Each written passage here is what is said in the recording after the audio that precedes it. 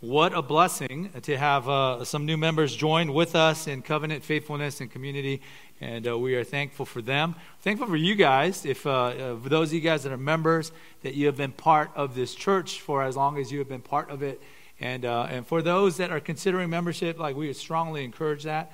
We believe that that's how you fulfill all the one anothering principles, all the commands that discipleship entails in Scripture. I think are best fulfilled in the covenant relationship of you to fellow believers in the body of Christ. And that's why we put such a strong emphasis on membership. But I know that we've said a lot of that. We also need to say something about Mother's Day, right? I apologize, it's not a Mother's Day message. In fact, it might be the opposite of a Mother's Day message, right? It's about cruel counsel and stuff. But before we get into the scripture part of it, we do want to recognize our moms among us and appreciate that special gift and the gift of ministry that they've given to us. If you are a mom, would you just stand for a moment and be recognized and appreciated in our membership?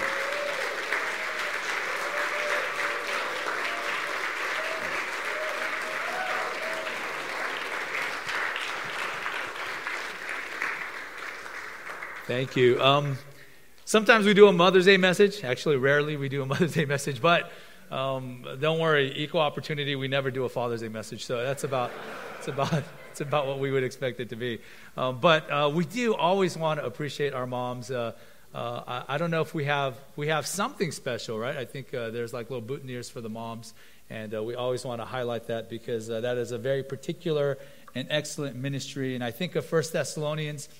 When Paul says that their ministry among the beloved Thessalonian Christians, he likens it, right, to a mom caring for her nursing child. And you know, for us that are so masculine as we are, and trust me, this man right here is a very masculine dude, right? We appreciate not just the moms, but what femininity brings, that instinct, that maternal instinct of love, care, affection, and kindness. It's not surprising that the scriptures use that as an illustration for all ministers to think well and to encourage us that it's not just what we do, but it's how we do it. That will lead us in to Zophar, the cruel counselor, in Job chapter 11.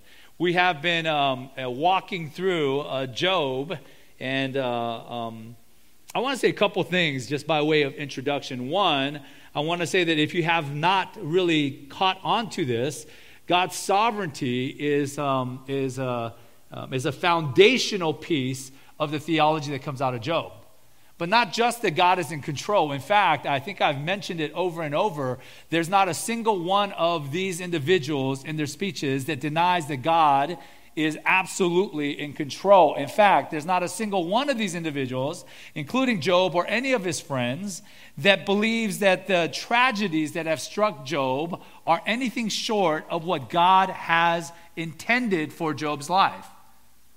You realize that? Job doesn't ever go, I don't know what happened. I don't know how God lets this get through. I don't know why God has allowed, right, has looked the other way and is kind of allowed to sneak in the back door all these terrible things in my life. No, Job is wondering why God has done this to him. The God has done this is not in question. It's not in question to him, to any of his friends. His sovereignty is absolute by all accounts, by everyone that will speak in the book of Job. But what I find that I think is the foundational is not just that God is sovereign, but that his sovereignty is hidden. It is hidden. And this is what I mean by that.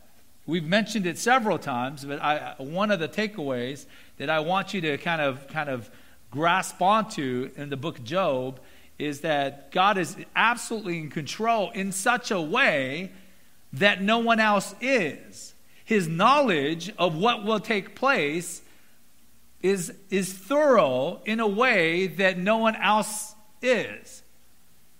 We keep mentioning it, and I want us to drive this home. God is the only one that knows that Job is going to be okay on the other side. Why is that important? Well, because Job, in his dialogues, is uncertain that he's going to be okay on the other side. He's not sure what's going to happen. He's hanging on. He's trying to trust the Lord and what he knows about our God. And he's a follower of God, Yahweh, the God of the Old Testament. He believes and trusts in him, but he's not sure he can hang on. He wishes he wasn't born. He can't understand why all these things must take place. His friends certainly are not sure that Job is going to be okay on the other side. He's gone through so much. God has poured all of this, what seems to them, judgment upon Job. Is he going to repent? We don't know. That's their attitude. We don't know if his faith is going to make it. Satan, who's the one that suggested that, the reason why Job follows you is because you hedge him in, because you give him blessings, take away some of that stuff, challenge his life, let's see what happens. He at least implies that I'm not sure that Job is going to be stable on the other side, that he's going to make it by faith, or that he's going to demonstrate himself to be a genuine follower of God. Nobody knows if Job is going to make it, because they live in the present. Right? They don't have an absolute sense of what is to take place. The only one that is absolutely certain about how Job will come out of this is God himself. In chapter 1 and 2, in both occasions when he speaks to Satan, he says the same thing. Have you considered my servant Job blameless and upright? That's a declaration of God's knowledge that will prove out that Job will remain blameless and upright to the end.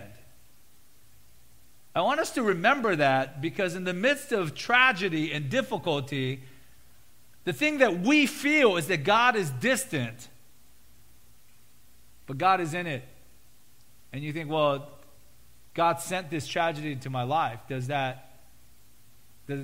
What does that speak of God? That he's distant, that he dislikes me, that he's abandoned me? No, it speaks that he is sovereign.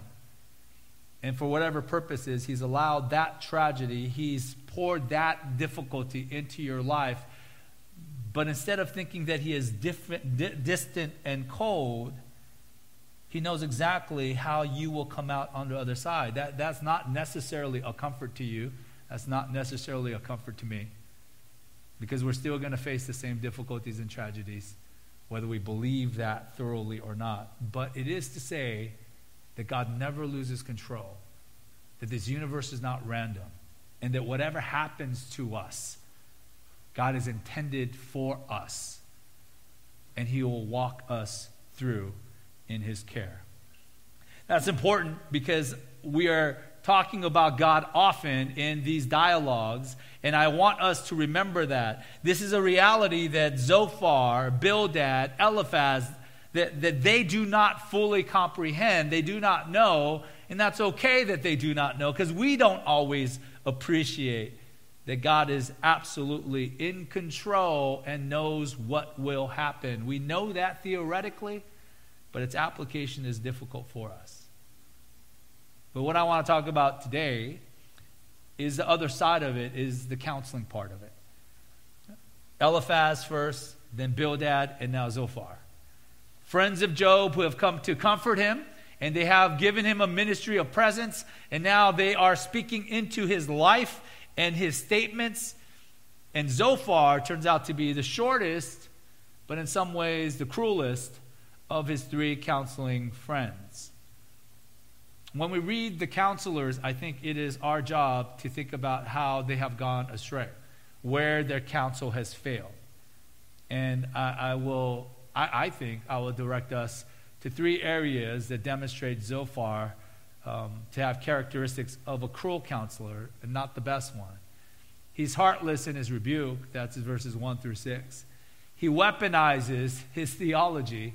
In other words, he speaks true things of God, but he aims it at Job to kind of let Job know how wrong he is.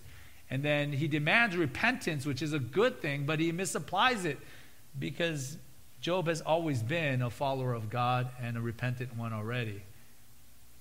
The thing we'll notice is that, again, as all the counselors are, most of what they say is absolutely true, especially what they say of God is certainly true. Their theology is excellent and on point.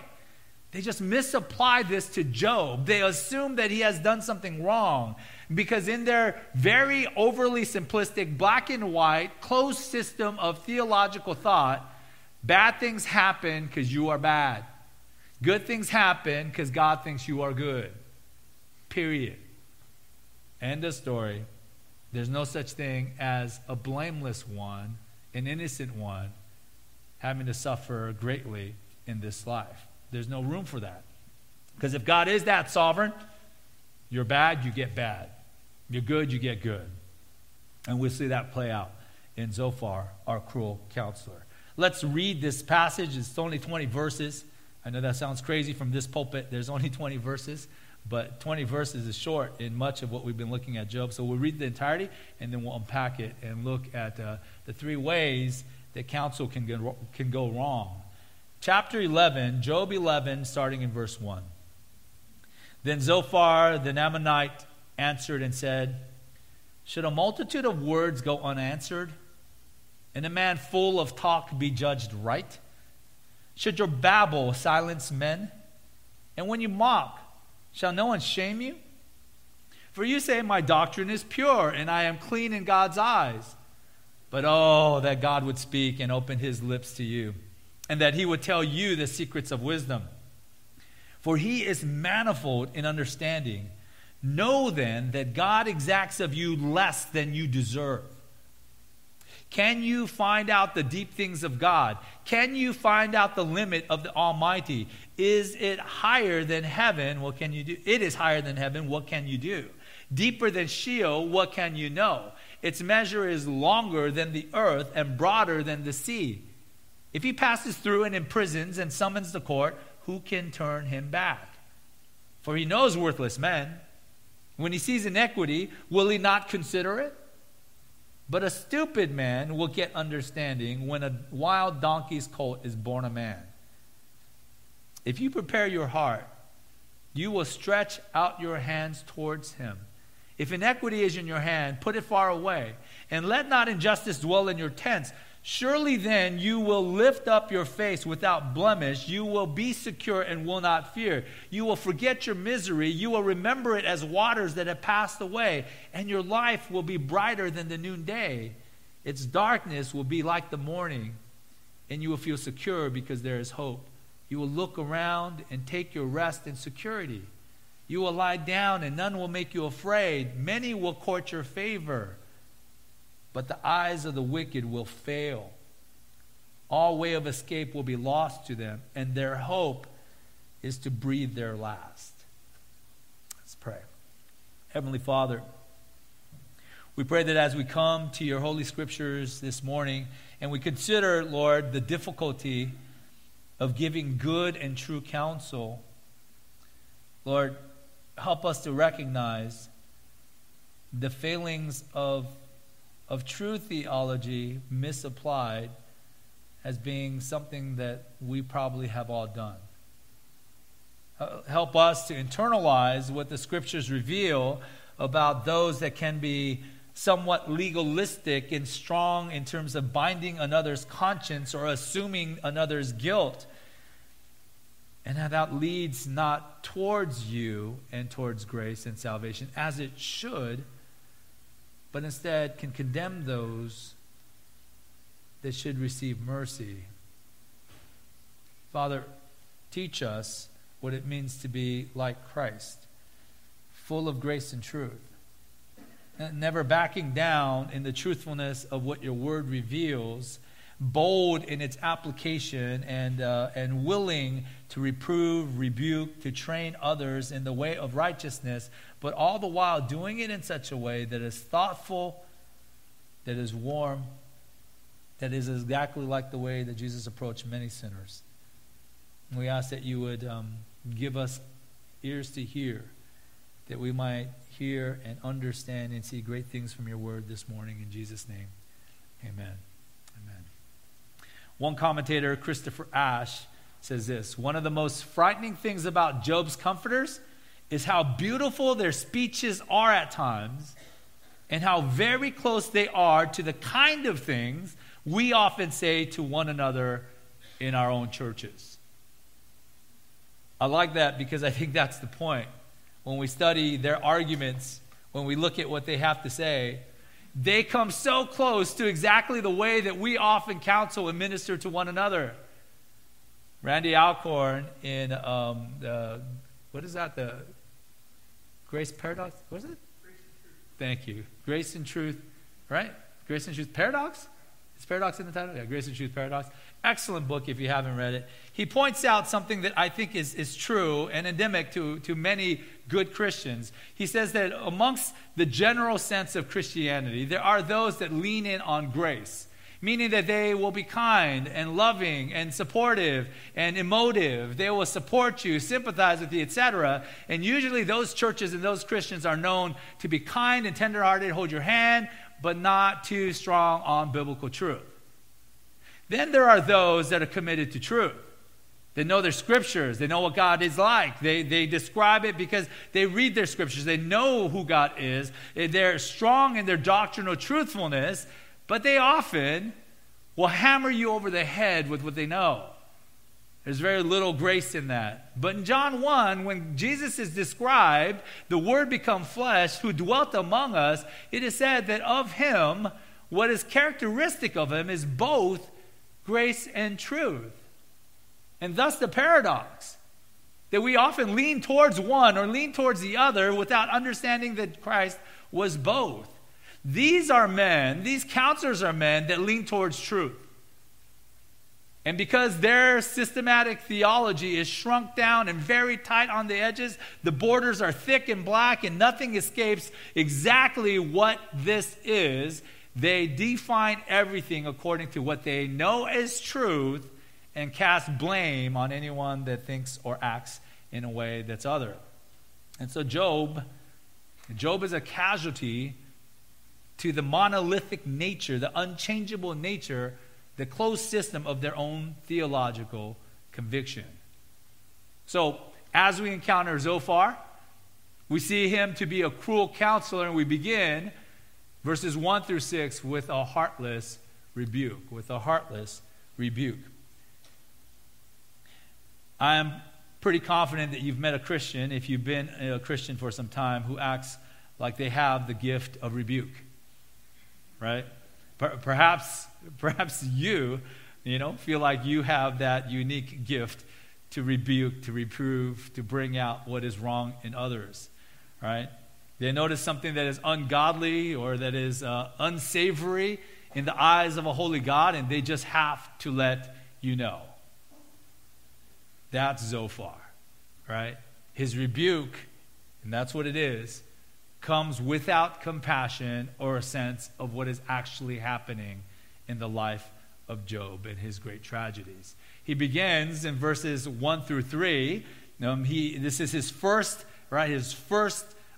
entrance into this dialogue with Job. And the first thing he says, starting verse 1, Zophar the Naamathite answered and said, "Should a multitude of words go unanswered and a man full of talk be judged right? Should your babble silence men, and when you mock, shall no one shame you?" The first thing he has to say to Job is, "Man, you talk too much. Homeboy, you never shut up." That's actually a rap song. And only Gary appreciates that. And maybe George, if George remembers his youthfulness, right? But it is him just basically saying, if you're going to speak so many words, shouldn't someone answer you? Because you're saying that God is this, that God is that, you have done nothing wrong, etc., right? Do you have a right to speak up? You're babbling. And should your babble shut us up? Someone's got to answer you, is kind of his point.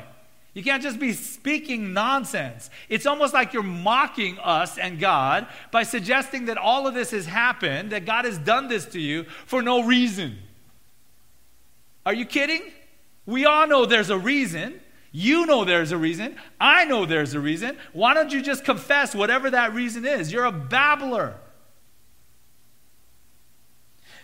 He is entirely dismissing the possibility that Job is indeed blameless or innocent of anything that deserves everything that has happened to him.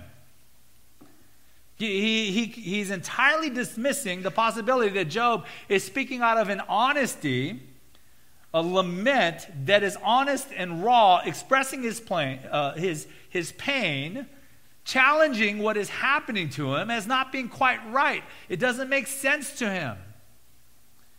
Job does not blame God directly. He could blame God, but he knows that God is always right. And that seems to be part of his argument. Job will not curse God directly, right? Because he knows that God has always been good, so it'd be inappropriate to curse God. He gives and he takes away. Blessed be the name of the Lord is his good and excellent theological commitments. Job could not reject God because he knows that God is real, that his relationship with God is real, that he can't just curse God and die. He can't just walk away from God because God is God.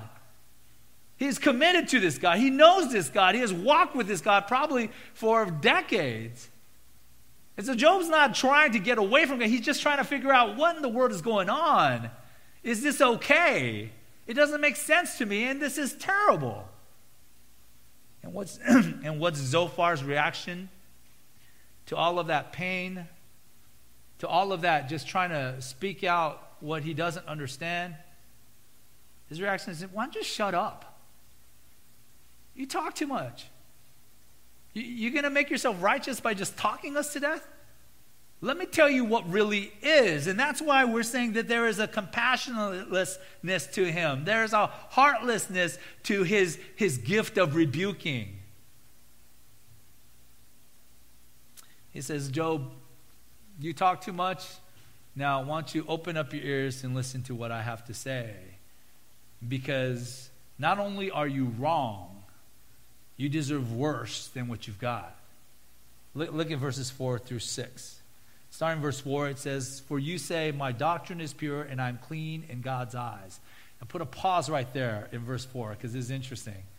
So Zophar is reacting to Job and saying, Job, you keep saying you're blameless, but he takes it another step because Job nowhere says that he is absolutely pure, and especially, he does not say, I am clean in God's eyes. Job's contention is that he is blameless, meaning that he hasn't done something secretly, something vicious and terrible that has this as a consequence. He doesn't claim that he's not a sinner. In fact, he will recognize his general sinfulness, as all human beings are sinners. He recognizes that, but he's been a follower of Yahweh all these years. It is his habit, apparently, in the opening chapters, to offer sacrifice to God, to worship. This is before the law. This is before the Mosaic covenant. This is before the enactment of a temple. He has taken it upon himself to do that which even Abel in Genesis 3 understood, Genesis 4 understood to do. To bring an offering to the Lord because he could be guilty, because it is appropriate to praise God. He is a worshiper of God. He's claimed his innocence, his blamelessness, meaning that he hasn't done anything that deserves this penalty. But Zophar takes that to mean you think you are perfectly clean in God's eyes. My doctrine is pure, I am clean in God. That's what you claim. So verse 5, he says, but that God would speak and open his lips. I wish God would speak to you. You keep saying stuff like, I wish that God would answer, that he would drop knowledge, that he would let me know what has gone wrong in my life. And you're saying, dude, I wish he would speak. Because if he spoke, it would be pure judgment poured out upon you. You would be quickly ashamed for what you're asking for. Verse 6, that he would tell you the secrets of wisdom. For he is manifold in understanding. Know then that God exacts of you less than your guilt deserves. See, verse 6 is, again, we will see more good theology from the mouth of Zophar. But verse 6 is true, that God, he knows and he can tell us the secrets of wisdom. He is manifold, meaning that there is a wide variety of everything that God understands. God's knowledge is thorough, but the way that he applies this knowledge to Job's life is God has a tremendous and infinite wisdom. His understanding of everything is unparalleled. So you should take note, Job. that if he exacts something from you in judgment, in his mercy, he hasn't given you, all right, everything you actually deserve. He does know your sin. And you deserve worse. That is like one of the cruelest things that you can imagine. We're not talking about a guy that lost his job. That's sad. If you've lost your job, I don't mean to diminish that. I'm just saying you still have life. You have energy. You have a church, right? God bless you. We hope that you get a job, right? We'll pray for you. We'll help you. We're not talking about a person whose girlfriend broke up with him. Again, I don't want to walk through this over and over, but if your girlfriend broke up with you, we feel bad for you. We love you. We want to care for you, right? But we are talking about how if everything has fallen apart, your children have been killed, your life has been ruined, your health is ruined, your wife has gone home to be with her parents. I mean, if everything has fallen apart around you, it's a measure of difficulty and pain unprecedented, even in the pages of Scripture. What would be your response to that? This isn't as bad as you deserve, fool. That's this great rebuker's response to Job's pain. There's a general truthfulness to his theology. God does know, and God knows the depths of your heart. He knows even the sins that you haven't committed but you considered. God knows everything about you. And his judgment is absolutely right. And his knowledge is absolutely true. That's true. But he hasn't poured out everything that you deserve. That part is also technically true.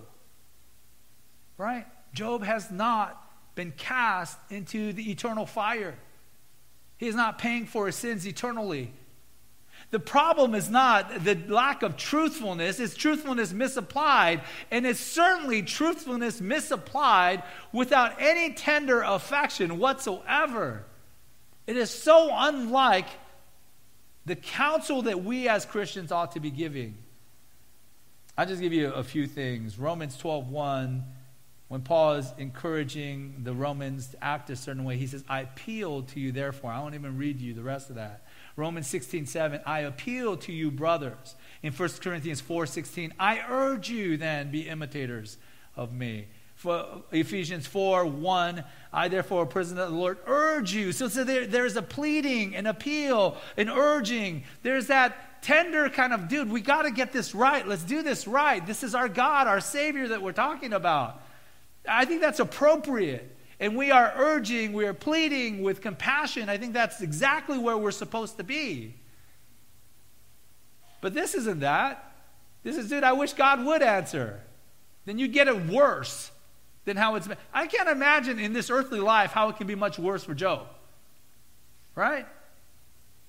I don't know, like his heart stops and then he's like, gasping for air and he falls down and then he starts beating right before he dies. I don't know what else you could add to his tragic pain. But Zophar is convinced that God could pour out more. You deserve more. And he will imply that it's because you're hiding something that you won't reveal to us. Can I remind you, 1 Thessalonians 5:14, if we're going to encourage, exhort, rebuke those that we care about, I think it's an excellent verse, and it says this: we urge you, brothers, admonish the idle, encourage the faint-hearted, help the weak, be patient with them all. If there's a counseling verse for you, that's the verse.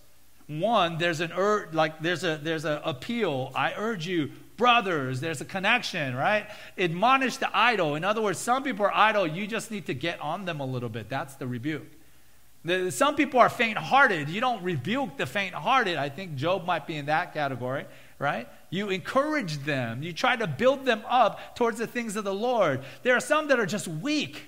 Their faith has failed. They're not sure what to do, or they just don't know better. Well, you go help them. You aid them. And you demonstrate patience with them all. The right means for the right circumstance and patience and love throughout. Let me give you a better way to approach, right, rebuke. Not only that in 1 Thessalonians 5:14, but two principles to keep it simple. One, self-inspection. You guys remember from Matthew 7?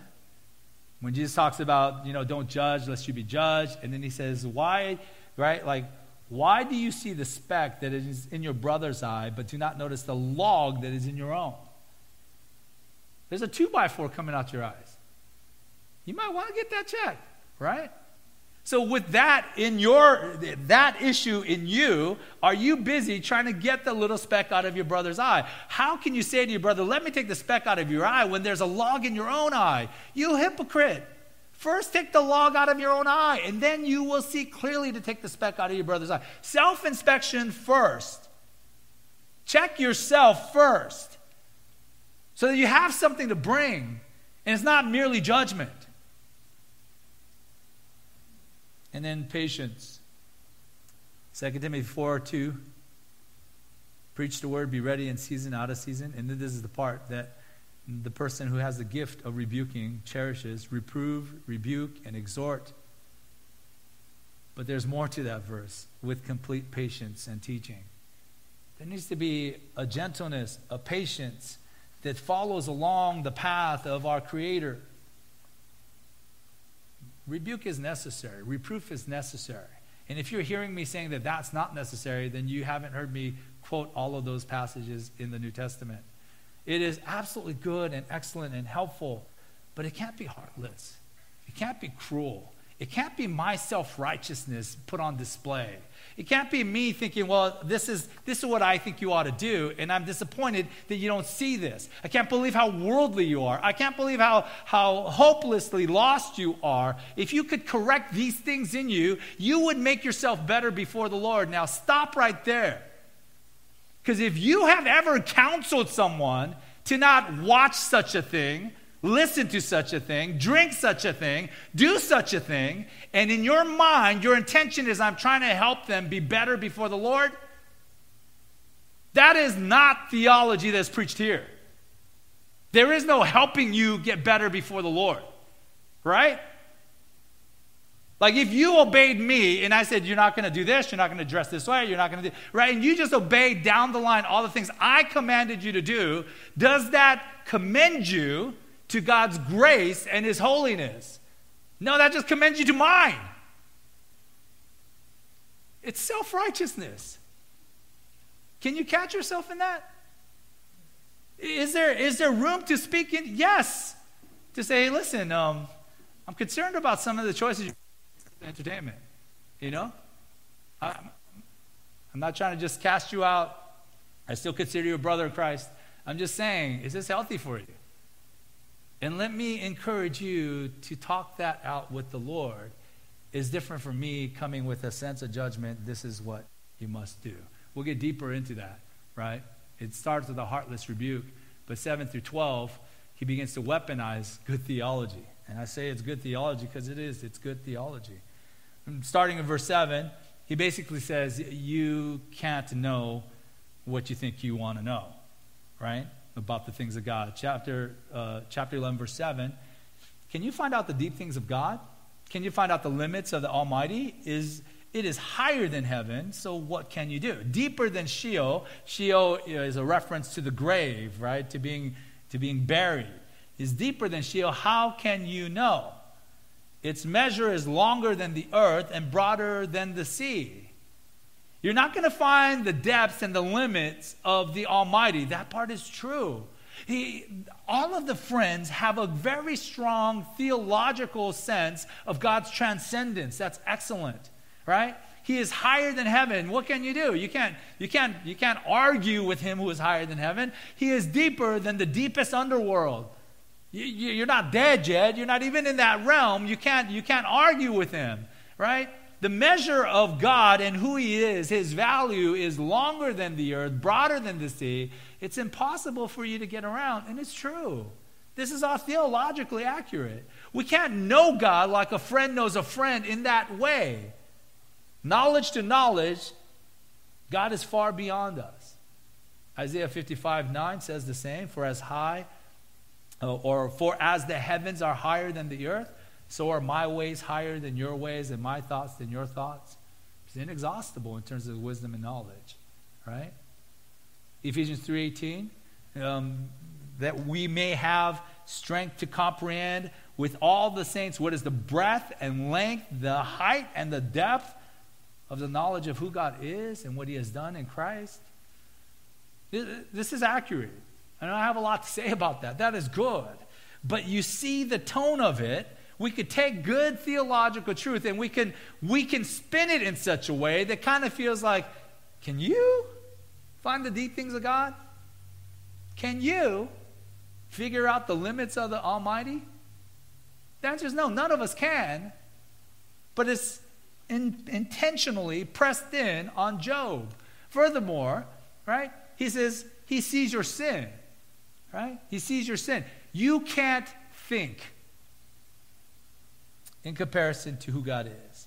Verse 10, if he passes through and imprisons and summons the court, who can turn him back? He imagines this, that God is passing through and he sees your sin.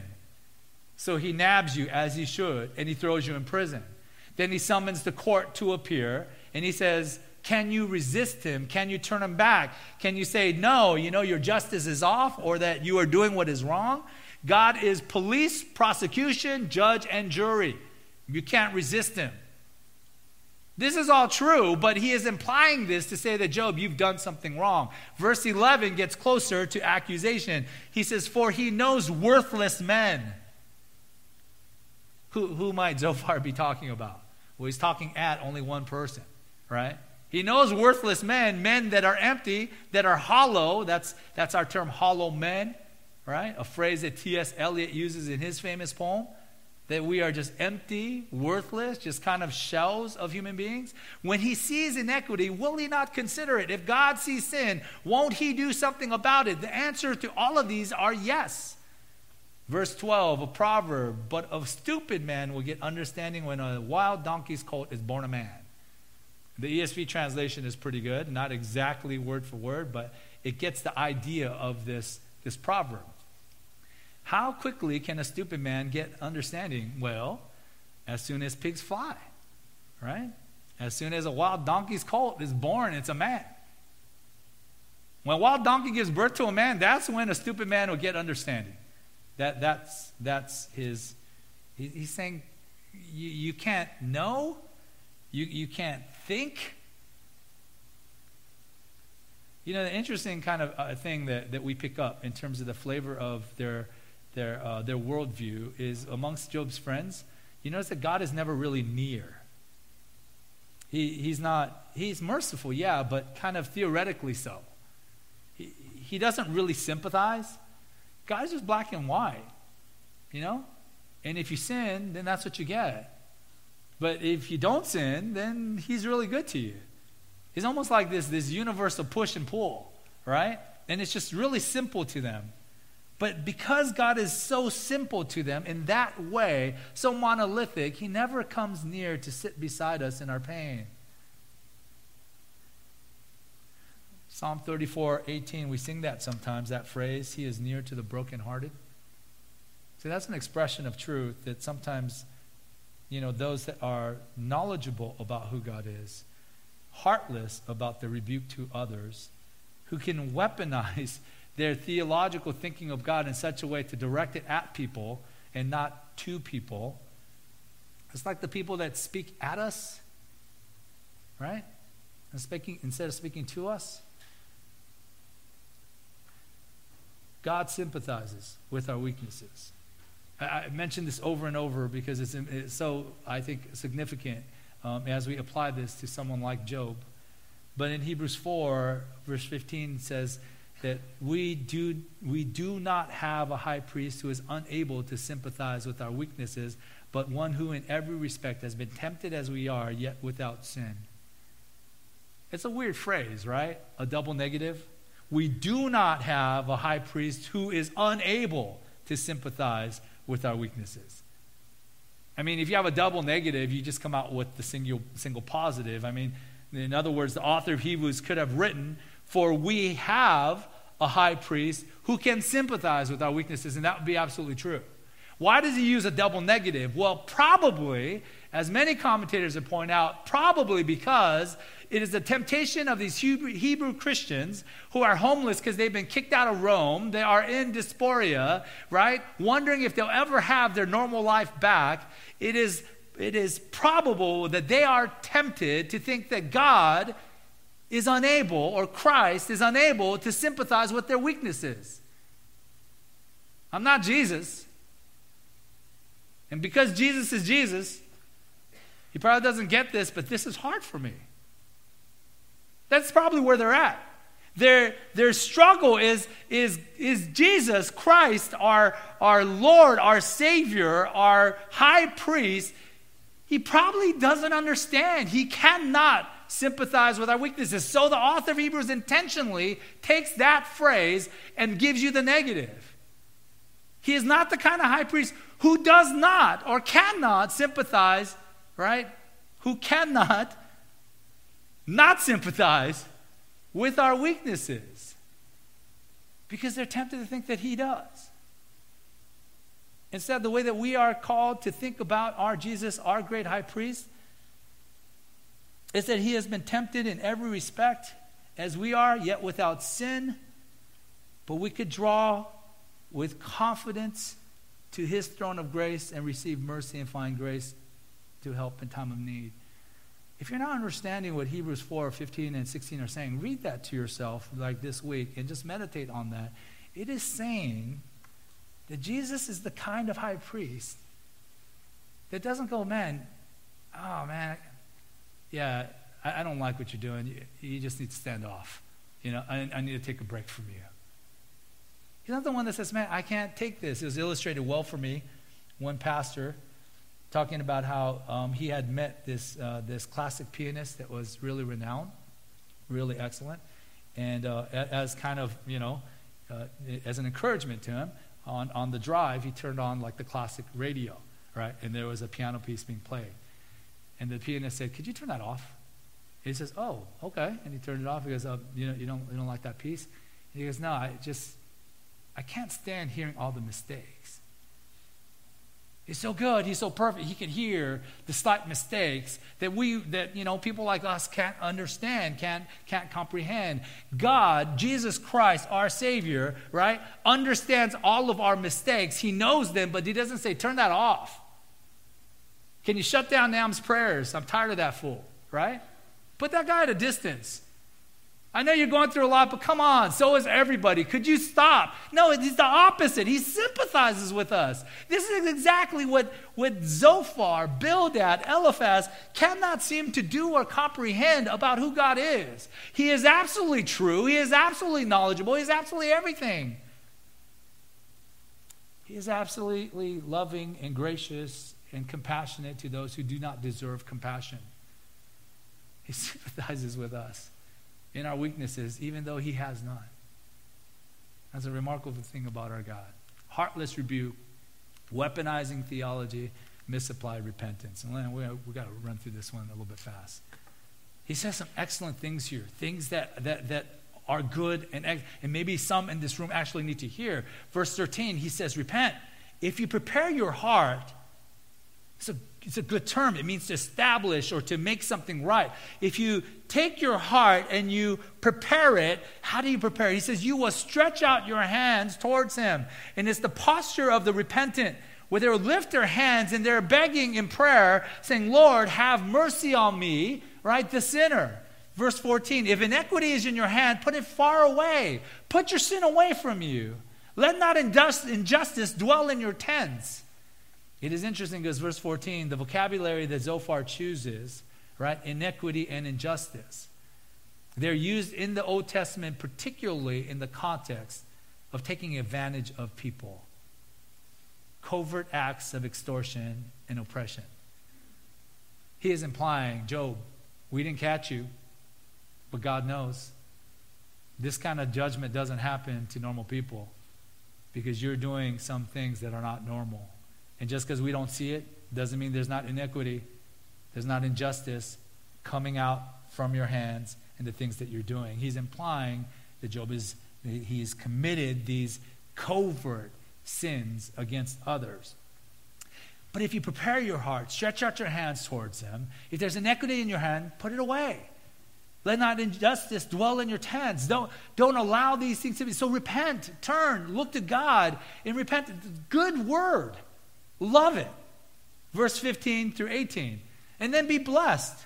Well, verse 19. Be blessed, right? Surely then you will lift up your face without blemish. You will be secure and will not fear. These are tremendous blessings. You will forget your misery. You'll remember it like waters that have passed away. It's like the rain has come and it dries up. It'll be just a distant memory, Job. Your life will be brighter than the noonday. What a blessed and life-giving illustration. Its darkness will be like the morning. You will feel secure because there is hope. You will look around and take your rest in security. You will lie down and none will make you afraid. Many will court your favor. There are some commentators that think that what he is offering is a false repentance. A repentance is based on the reestablishment of all his blessings. I mean, I guess that's possible, but that might be reading a little bit more into the tone than we can see in terms of what he actually says. He seems to imply that this is what we know from God, that though that sinner that repents, God will renew them, refresh them, will give them all of this blessing that comes out of repentance. So you repent, and then you're blessed. I think that's all he's saying. And all of that, I would say, amen, that's true. In fact, there are probably some in this room that need exactly that word. That you have never placed your faith in Christ like you should. You have never recognized your sin and repented of that and turned to Christ alone for the forgiveness of sins and for the penalty of your sins to be paid in full. You need to repent. Put away your sins and look to Christ. That is true and excellent, and it's excellent and true in the Old Testament. It's excellent and true in the New Testament. The only Savior is God, and we could turn to him. Sinners can turn to him and know that they could be free and receive this kind of blessing. Forgiveness, peace, security, and joy. That's just true. The problem is misapplied. Job, from the very beginning, is a worshiper of God. In today's terms, in our vernacular, it'd be say that this guy has been a faithful member of a church. He has loved the Lord. And it's not just his external showing up to church or doing stuff. He actually loves the Lord. He worships well. He worships regularly, even stuff that he's not required to do. He just loves his God. Is that the guy that needs to repent? Only if there is that kind of deep-seated, sinister, hidden sin that Zophar is claiming that Job has. And if not, what are we accusing him of? Something that he has not done? That's called injustice. That's unrighteousness. The problem is that Job has no secret sin to repent of. That's what he keeps saying to his friends. He has no motivation to gain something. Right? His entire purpose is not to have all this stuff secretly. He just wants to know what's going on. Why was God poured this into my life? And then the final warning that he gives him, right? Repent and be blessed or perish. Verse 20, but the eyes of the wicked will fail. All way of escape will be lost to them, and their hope is to breathe their last. That last phrase, their hope will be a final dying gasp. It's literally an exhale. Their hope is, and they're gone. Repentance is right and true, but misapplied to someone like Job. It may be appropriate for some of you. You do need to repent and turn to Jesus Christ for salvation.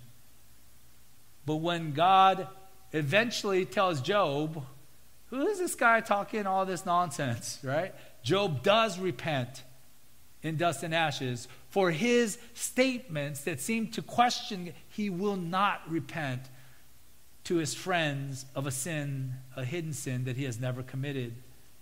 Don't substitute genuine repentance for something in the way of cheap guilt. Don't bind someone's conscience or lead them in your legalistic manners or your customs or your privileges or your convictions and think that now they are like you, fantastic, because Jesus says explicitly to the Pharisees, you have made them all just like you, cursed. sons of curses, right? Just like you. Job's point of view is, I don't understand what's happening. And we won't always understand when it's happening. But every single one of these actors, these speakers are accurate. God is God. He is in absolute control. And for us, knowing everything that we've known, everything that God has said, we know that Job is going to be okay. We know that God in his wisdom has orchestrated all this intentionally. We know that God has a plan, and that even when the innocent suffer, there's a purpose in it. And we know that the grandest purpose in innocent suffering is the person of Jesus Christ. What would these guys have said to Jesus? Well, of course you got crucified. You must have had some secret sin, some secret ambition, right?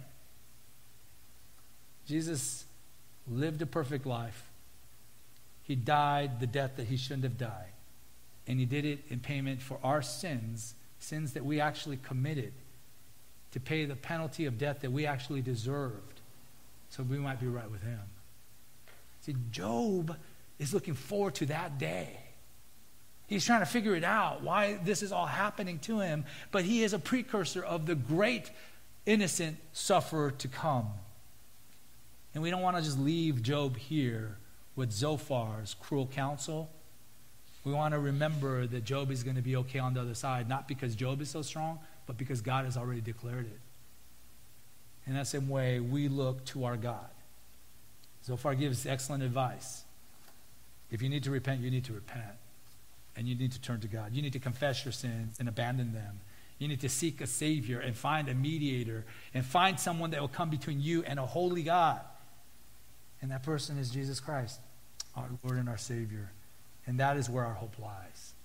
Not in ourselves, not in changed circumstances, not even understanding why everything happens, but in who God is and who has revealed himself to be in Jesus Christ, our Savior, our Lord, and the lover of our souls. Let's pray. Heavenly Father, we praise you as we look to the Word.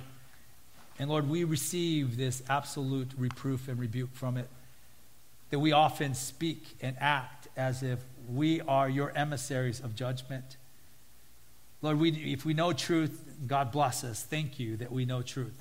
But let us not weaponize truth or use that in a way that diminishes others, or to treat especially other Christians as if they are unworthy of your grace.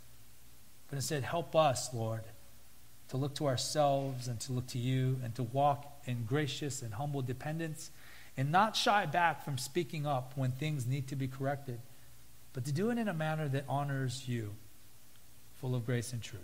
We pray these things in Jesus' name.